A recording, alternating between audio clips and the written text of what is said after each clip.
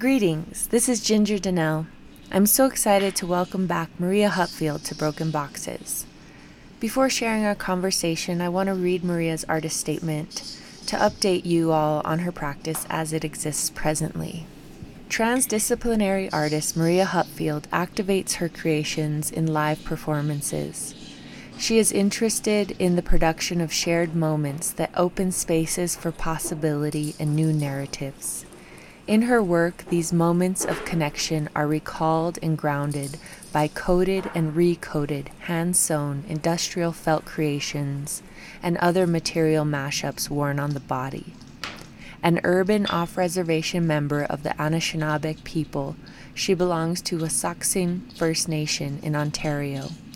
Hupfield is deeply invested in embodied practice, native feminisms, collaborative process, craft, and textiles. Sound is also a very important element to Maria Hupfield's performative work. So before I share our conversation, I want to open the program up with a collage of live sound excerpts from 3 of Maria's performance works. Electric Prop and Hum Freestyle performance with Maria Hupfield and Tusia Dabrowska at Mad Museum, the Gibney Dance Theatre, and the Brick Media House. All Places, All Times at Bronx Museum of the Arts, a performance by Maria Hupfield and featuring Laura Ortman, and also The One Who Keeps Giving from her solo exhibition of the same title, as documented at the Power Plant Contemporary Art Gallery in Toronto. All of these performances took place between 2015 and 2018.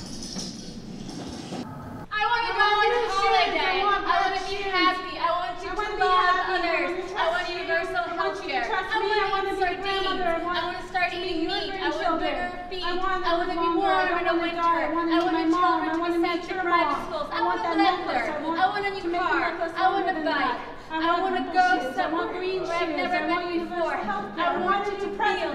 I want you to be happy together. I want you. I want to die forever. I want universal healthcare, and I want to start eating sardines. I want to have bigger feet. I want curly hair. I want to understand what you're saying. I want to understand what you're saying all the time. I want to understand you. I want us to be happy. I want a new haircut.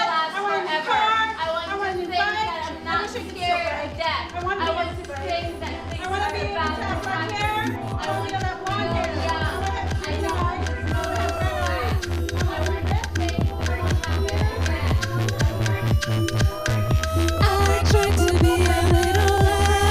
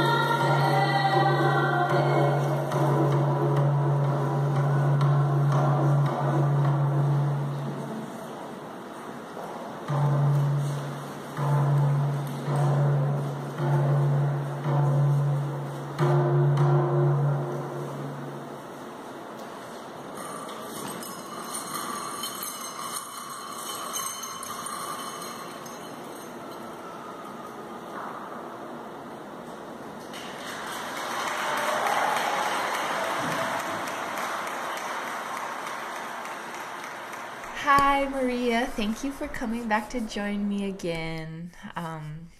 The first times we were able to chat and work together were in 2016 around the project Call Response, where you were one of the curators or organizers of, and which amplified the work of First Nations, Inuit, Métis women, and artists as central to the strength and healing of their communities. And now here we are, 5 years later, for another chat.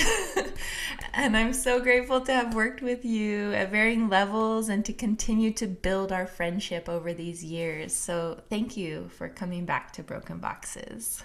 And I know you have moved back from Canada after a long time in the US, living and working in New York, and I'm excited to learn more about where your life and practice are now. So, before we really dig in, can you introduce yourself and describe how you take up space in the world at this time? Sure, I'd be happy to. Thank you so much, Ginger. It's great to be here. I guess I'll introduce myself more in a anti-colonial way, right?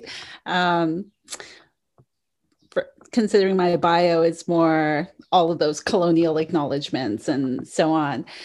So I am currently based in Toronto, Canada, which is on the shores of Lake Ontario. So we're looking at the Great Lakes region, which is where I'm from. So I'm from a community called Wasauksing First Nation, and where I grew up off reserve. And the work I'm doing here is with the Mississauga of the Credit First Nation. So they're the ones who have the treaty with the Canadian government for Toronto.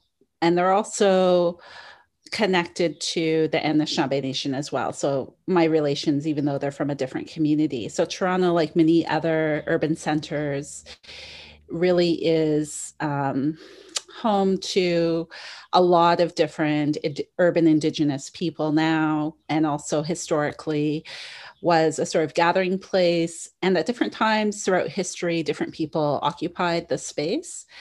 So that's kind of positioning myself in regards to where I am. And then having arrived here from Brooklyn, New York, where I spent basically a decade. And I think that's where I was the last time we spoke. So Lani Lenape, yeah, totally crazy situation. And I've circled back to my home territory, which has been insane during this pandemic. So this is where I am. So Anishinaabe, I'm Martin Clan, Wabajejin Dodam, Wasauksing Ntonjaba, Anishinaabe Minua Jaganash. So I'm both Anishinaabe and Jaganash through my maternal side, and my father is second generation, or his parents were second generation Dutch and British, and he was born in Montreal. So a lot of connections. My parents met at art school. So art has always been hugely a part of my life. Art, music, all of that. Yeah. That's beautiful that art's always been a part of your life. I guess I didn't really realize that your parents were artists. Were art. I mean, I know that your mom was from one of your solo exhibitions. You have a painting that your mom painted, correct? Yeah. Can you talk about how art was in your world as a young person? Sure. I mean, I think my parents, as a biracial couple, were very supportive, and that was one of the ways that they connected. So we had posters by Norval Morrisseau, the first show he had, like all of these amazing influences around us growing up. What can I really say about that? I come from a family of makers. Like my dad is now a master boat builder. And on my mother's side, we had a lot of basket makers, quill boxes. My aunties were all, my auntie Clara, I'd go over there and she would be like quilling away. It's just one of those things. So I'm very much aware of that, but also where I grew up, it's such a beautiful place. So it's on the Canadian Shield, fresh water, windblown pines, cottage country, lots of tourists. So we had a huge tourist economy where a lot of what was being made by Native people in the area and other communities was really seen as, product for sale to non-Native folks, but really out of survival and really also out of, the entrepreneurial spirit and caring for your family and providing for your family. So art was for me very multifaceted. And then also I didn't really see a distinction growing up between things like music and all of that, because both my parents played guitar, they were singing. There's a lot of, basically like these very young hippie type parents, and we're just running crazy around all the time. It was, it's quite, in some ways I felt like I wasn't prepared for the world growing up, but in hindsight, in other ways, I really was prepared in some very foundational ways, but very much a country mouse who was super curious about the world and wanted to know what's going on out there, and be able to get out in the world and take part and be a part of what I was, what is in the world as well, right? Definitely. And I love the way you state in your bio that you identify as an off-res Anishinaabe belonging to Wasauksing First Nation, Ontario, Canada. It feels like language around Indigenous identity, such as claiming and belonging, are very important to consider right now, to be accountable to the communities who we position ourselves in relationship to, and to get specific on those ties, like you were talking about how you grew up with your aunties and the making as part of the belonging, the land as part of the belonging.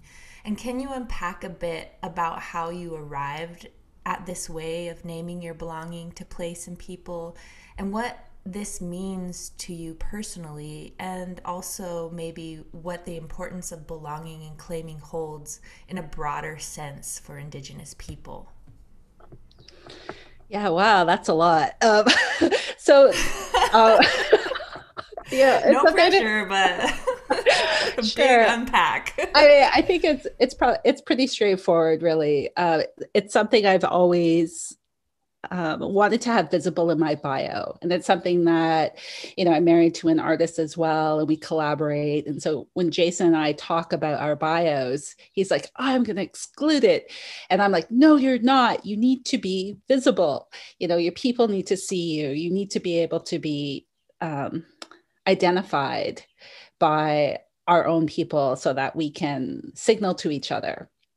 And so we've kind of gone back and forth on this. And to me, it was always important that my community can see me and that they can find me and connect with me and that I'm there. So it's a very sort of codified way of writing it, because I know I've had people say, this off-res part, right? But people know what that means, right?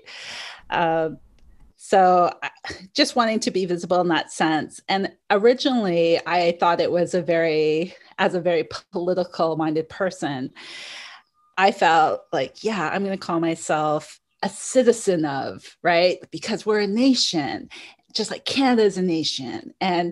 But more recently, I changed my thinking on that because of Kim Tallbear, where I was hearing her on a podcast, and she was talking about, we don't need to model these colonial forms of governance. And so that got me thinking about, well, if I'm not using citizen, how can I point to this other idea of kinship and relations, right? Because we can say we have treaties with the ones who stand, who are like the trees. We can say we have treaties with all of our other relatives.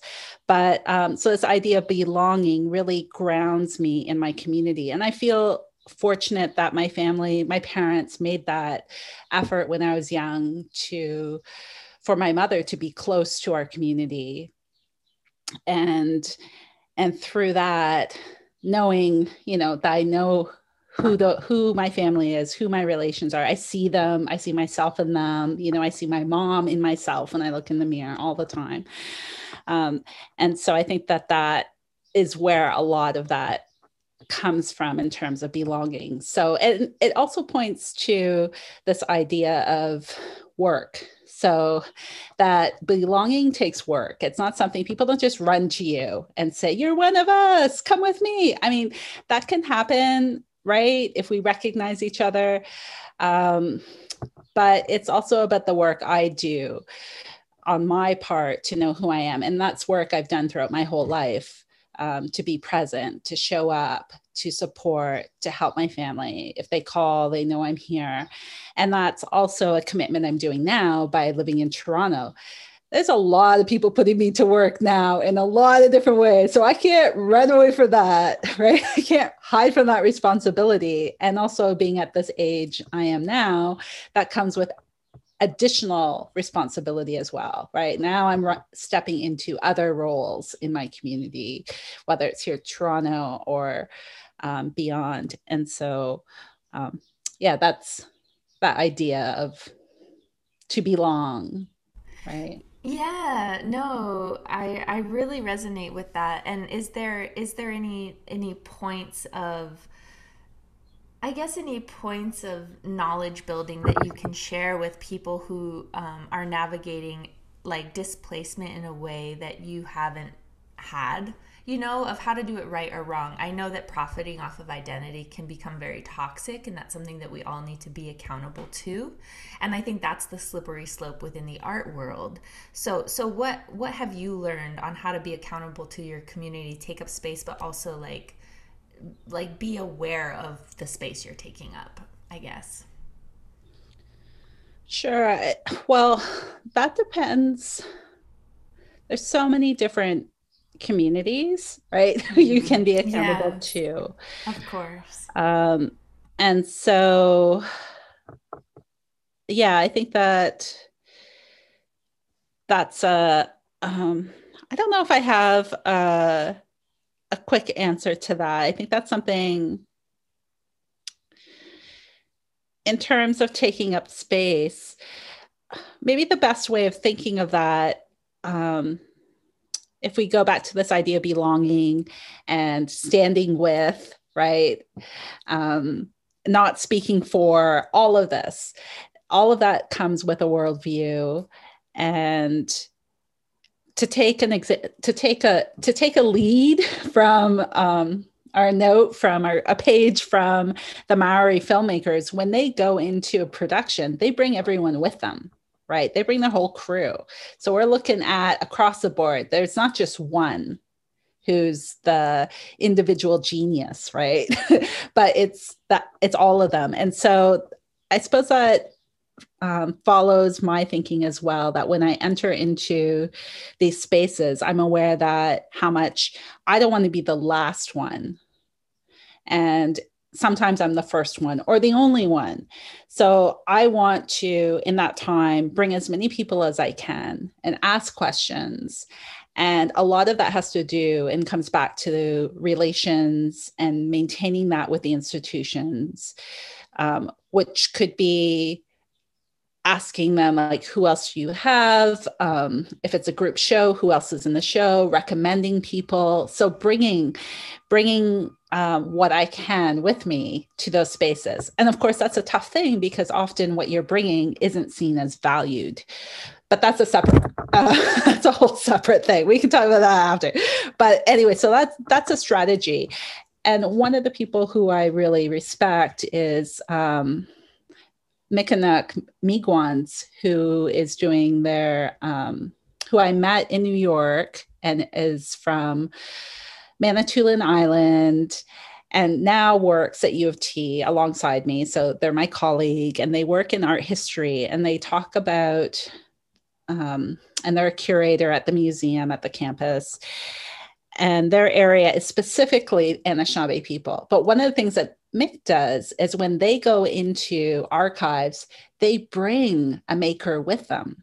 And so this is a very radical idea that suddenly it's not Mick going in there like, I have an authority about weaving. They're bringing a weaver in who's like, no, look at this. This is what you need to think about.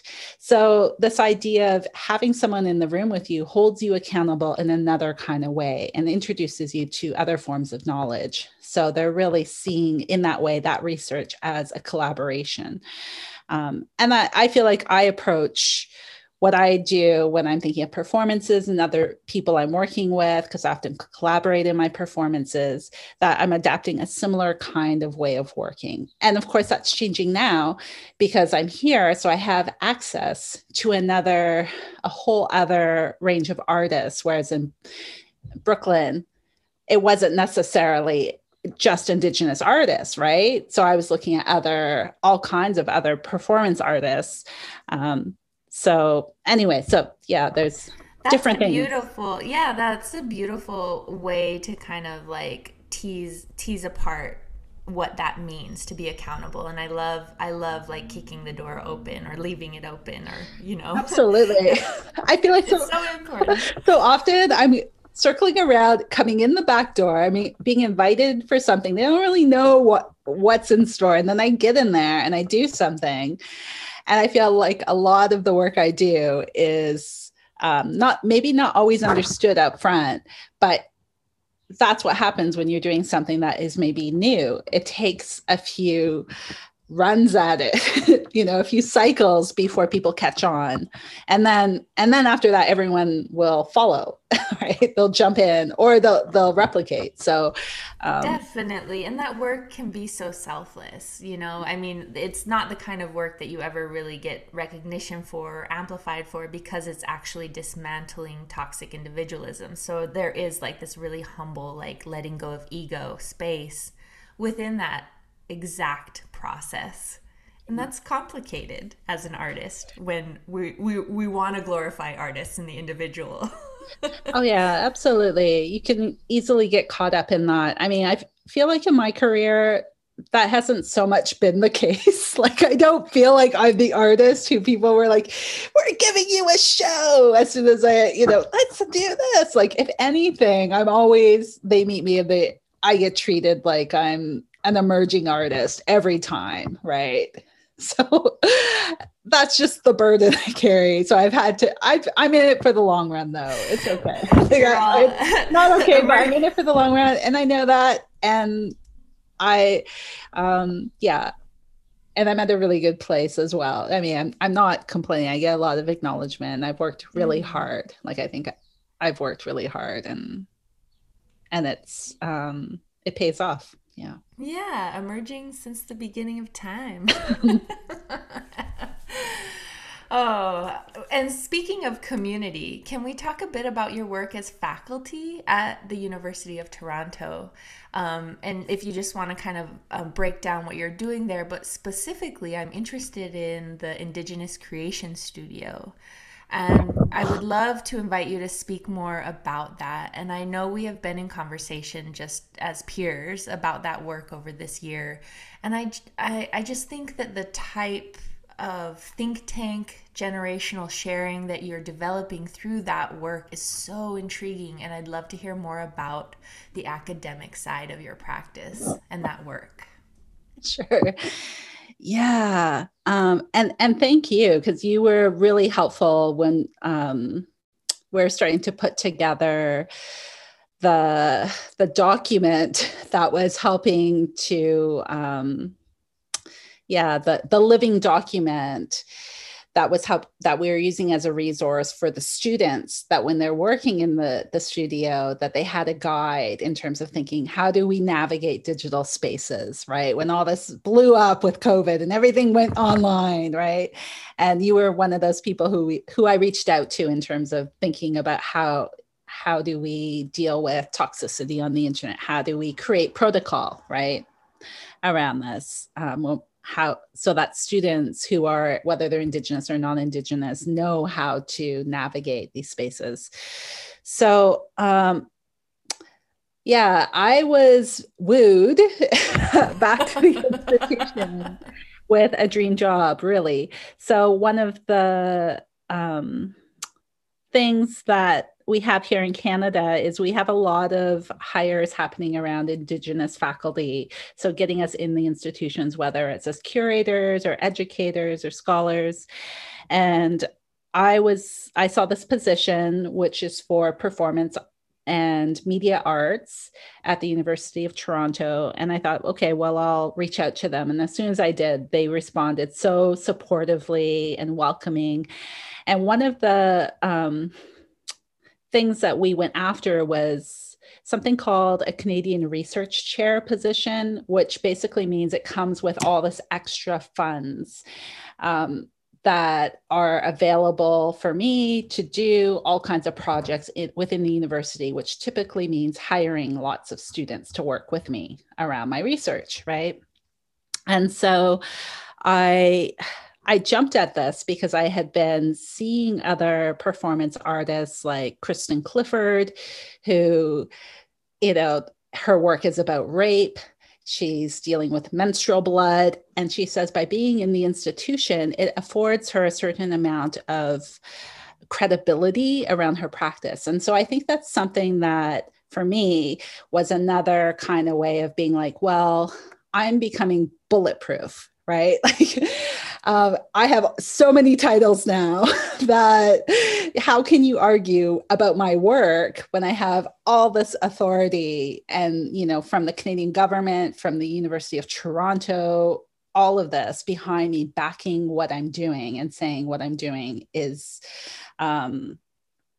valued and useful. And I think, so the Indigenous Creation Studio is part of that, where it's this radical idea of rather than have an Indigenous Creation Lab, which is usually what would happen in academia, is that I'm saying, no, it's an artist studio for making around Indigenous knowledge and ways of knowing and doing in all that contains. And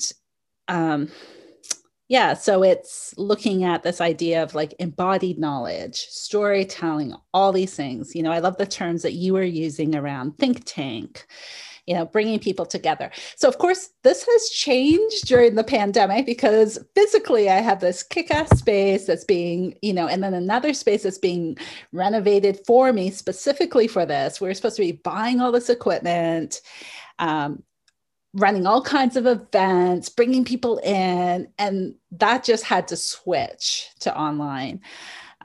The other two components of the work I'm doing there, specifically around that research, involves not only having a physical space in the school that they're committing to us as a classroom kind of space, or not classroom, but a studio space, right?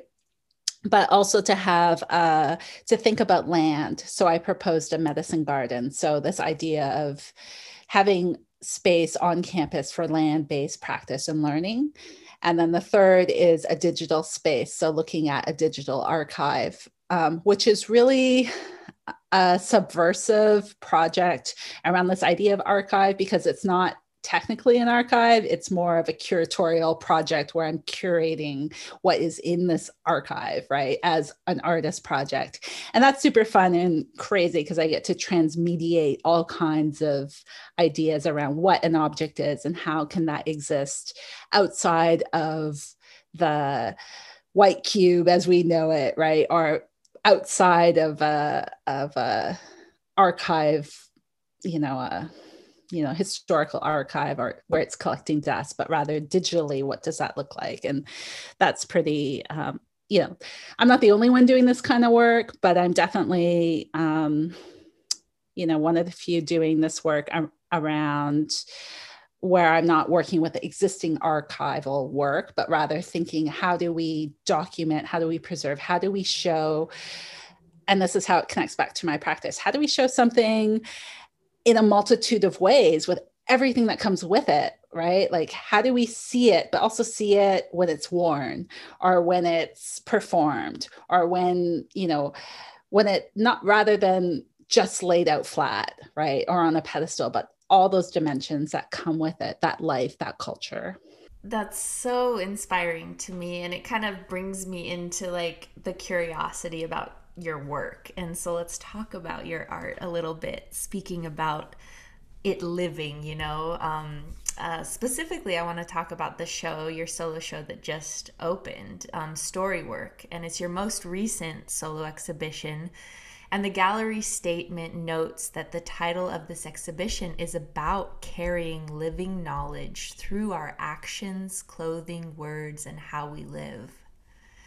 This really resonates with me because as a performance artist and maker, you remind your viewer that all planes of or all art making can exist in one moment, even when it's in a static gallery space.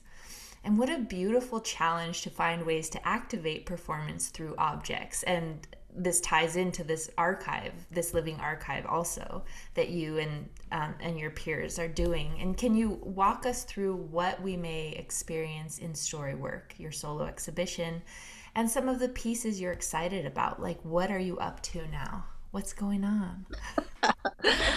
Yeah. One of the challenges is, how do you have an exhibition open during a pandemic? So the other part about being in Toronto is we are still in lockdown.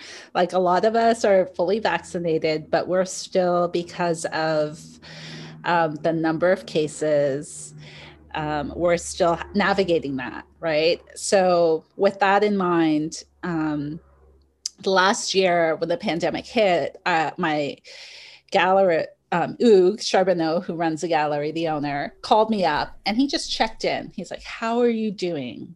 He just was seeing where I was at. And I said, you need to give me a solo next year at this time. And I remember I just panicked because I'm like, I'm going to need to do something to pull out of this.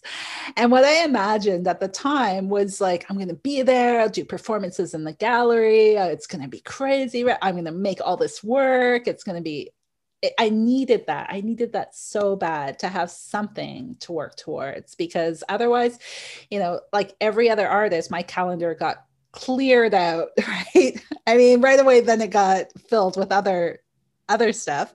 But at that moment, that's what I needed. So, we've been together a while and he's really backed me every step of the way. And so,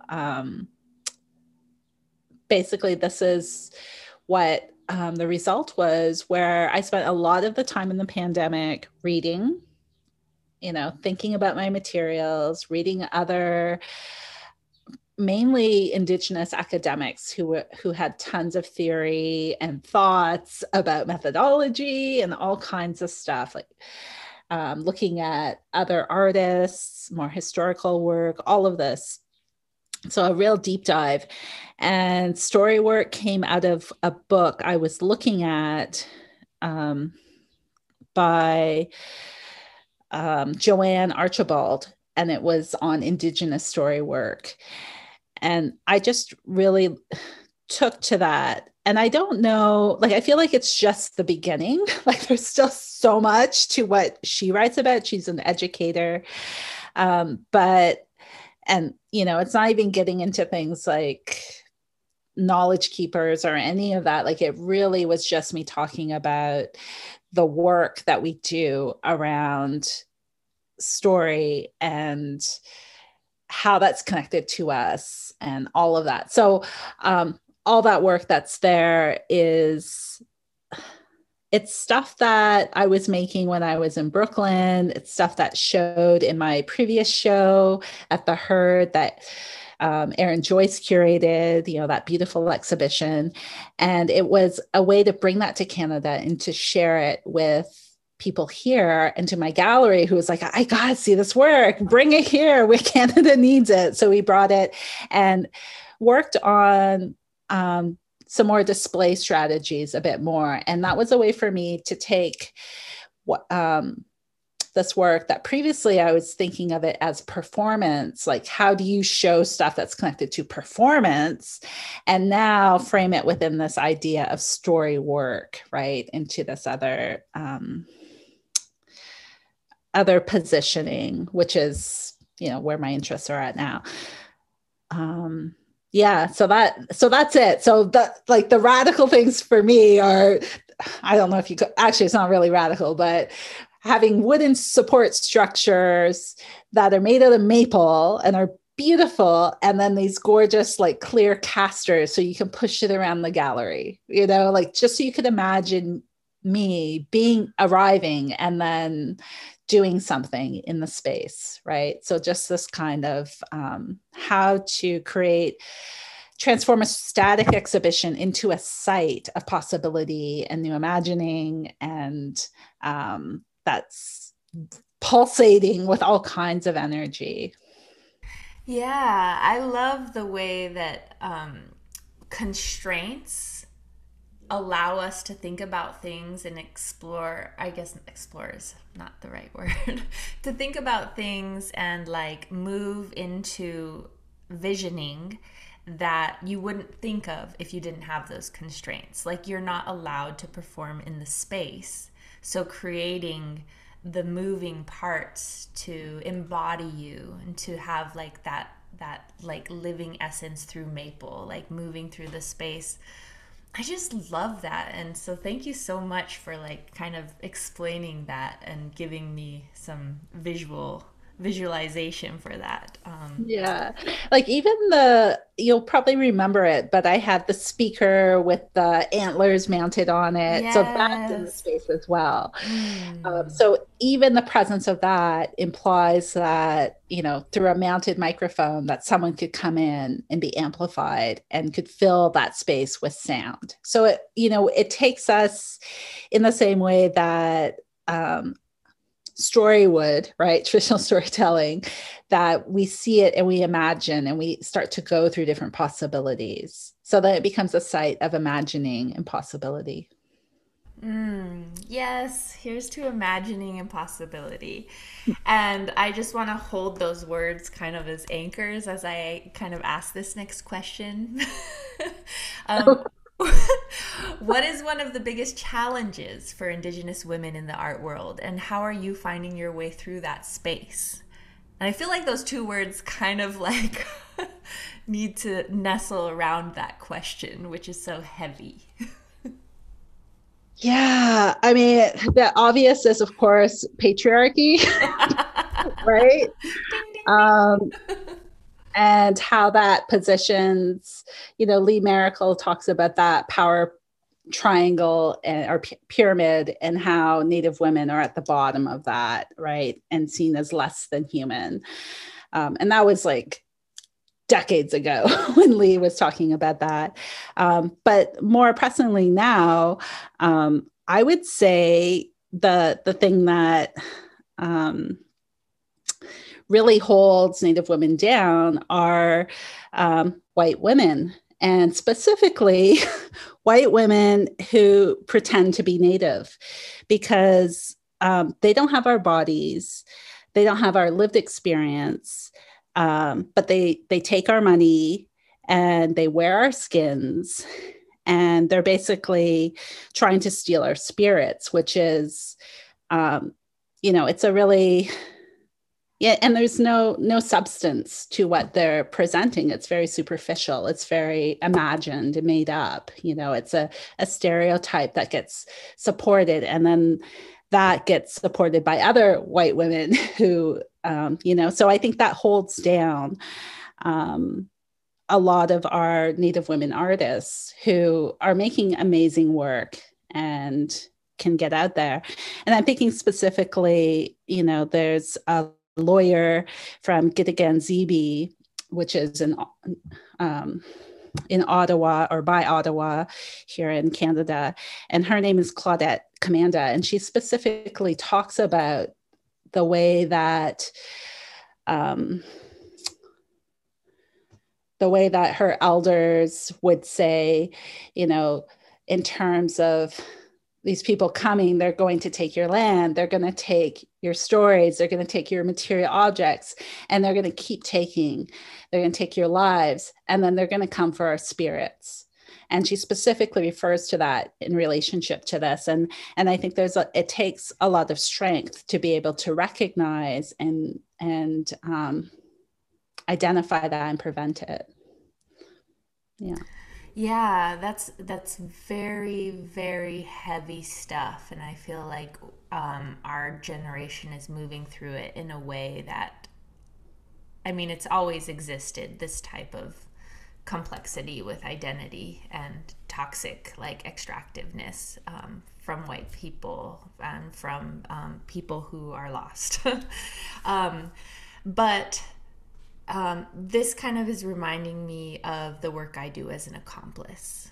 And I've named this before, but I feel like accomplishship can be perpetuated by anyone to another group of people, you know.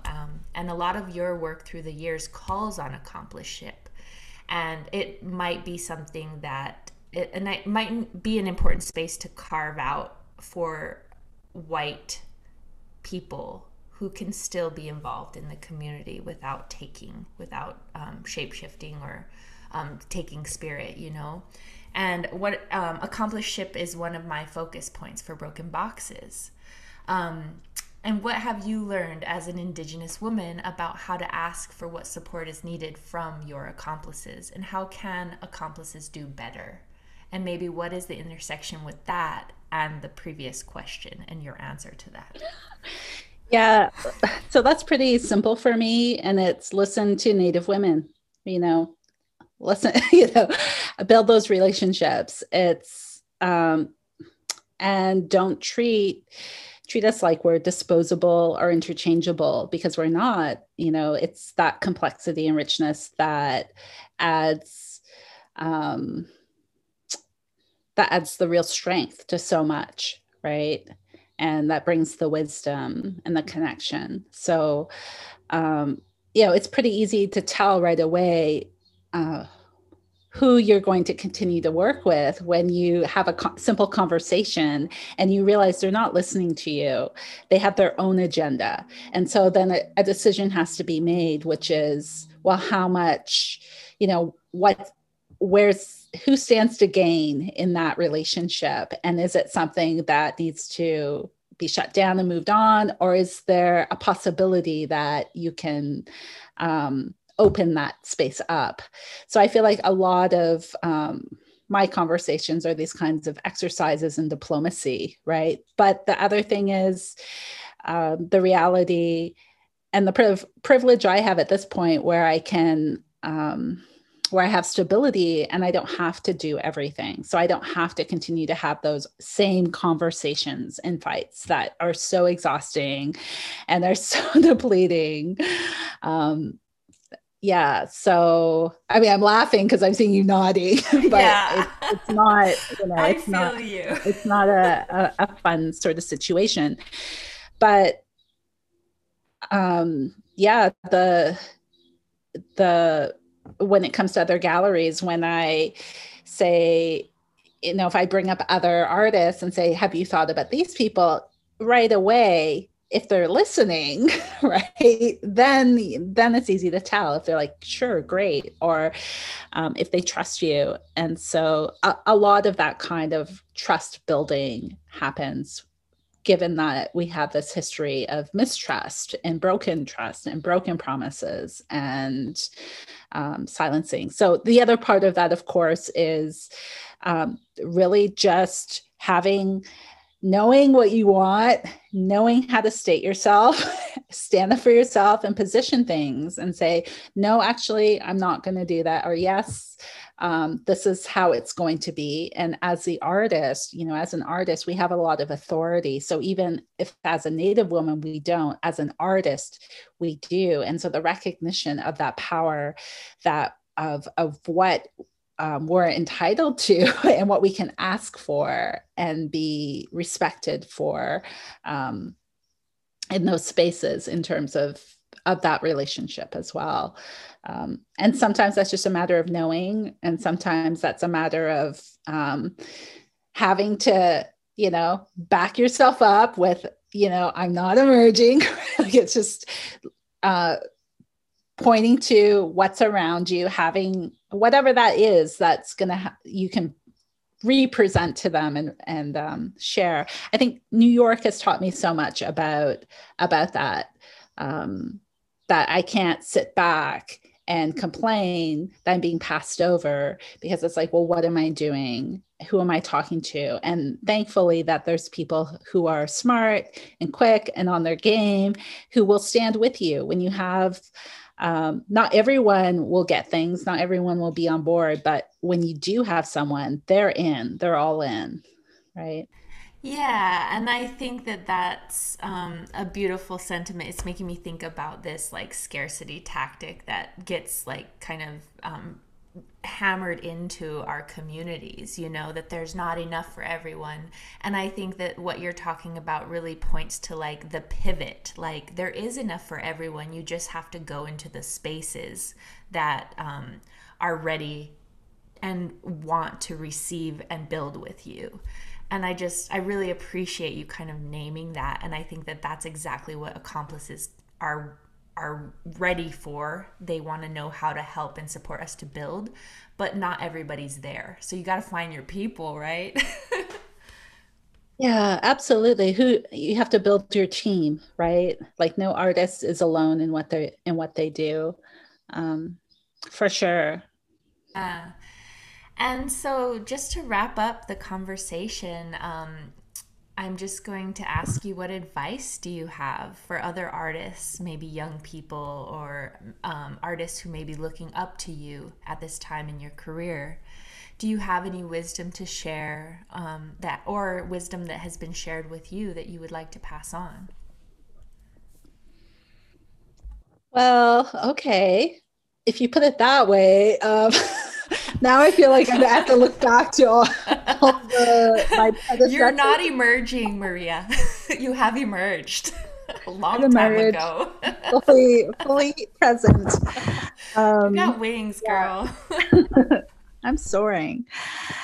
Yeah, I feel like there's so much around that. I mean, but the first thing that comes to mind for me is that um, the visual arts is a toxic environment, right? It So is a bad. hard place. It's not easy on anyone, Yeah. right?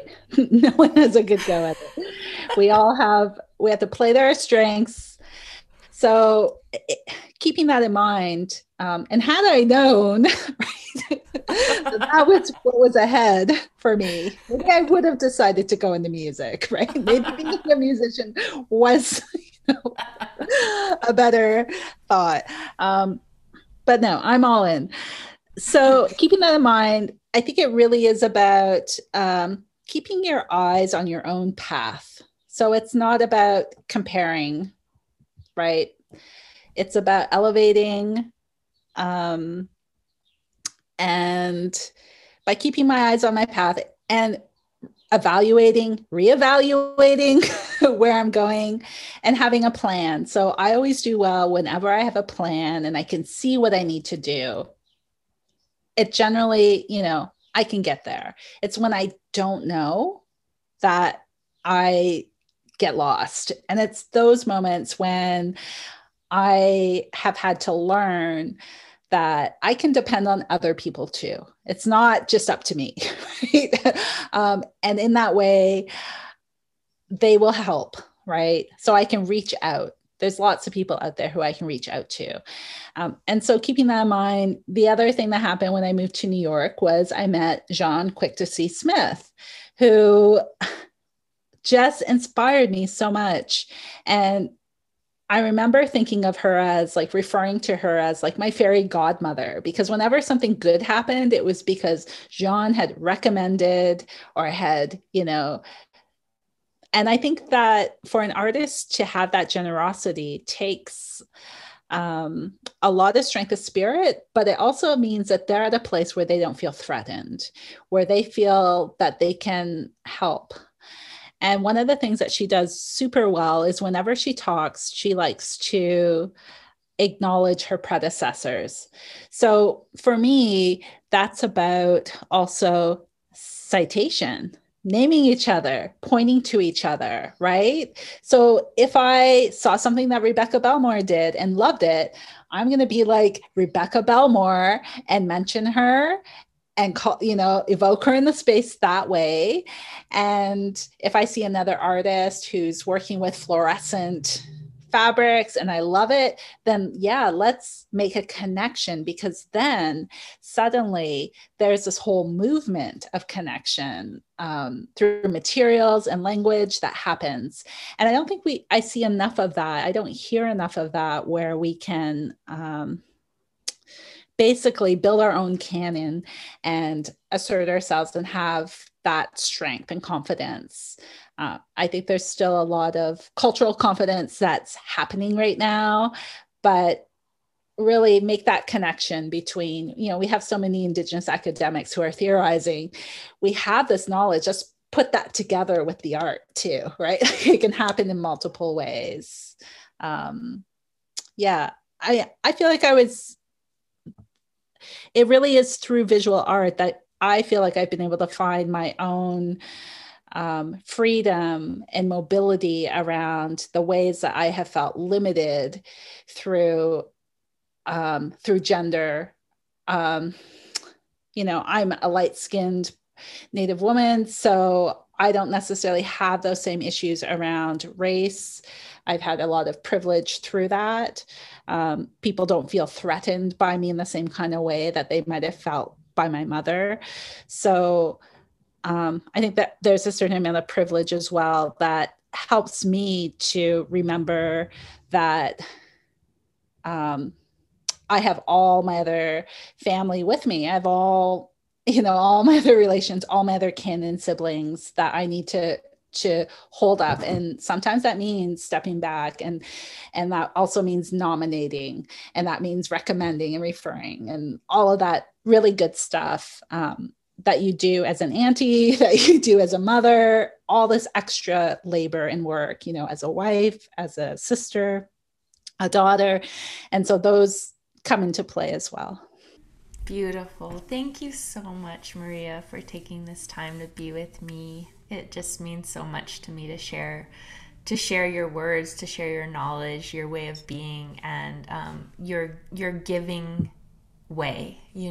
I think that it's really inspiring, and we need to practice that more and more. And so thank you for sharing all of this with us today. Really appreciate it. Miigwech. It's good to see you. You too. Woo! We are hey, we are hey, we are hey, hey, we are hey, we are hey, we are hey, we are hey, we are hey, hey, we are hey, we are hey, we are hey, we are hey, we are hey, hey, we are hey, we are hey, we are hey, we are hey, we are hey, hey,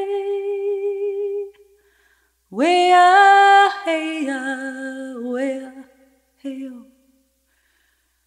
I'll be gone before the night falls. I'll be gone before long. I'll be gone before you waken, but I leave you with my song. I shall never leave you. You will not be alone. I'll stand by and watch you grow. You won't see me, you won't feel me. You will know when you hear my song. You must run to find the stillness. You must stand to lie down. Your courage will not fail you. You will find it in my song. I shall never leave you. You will not be alone. I'll stand by and watch you grow.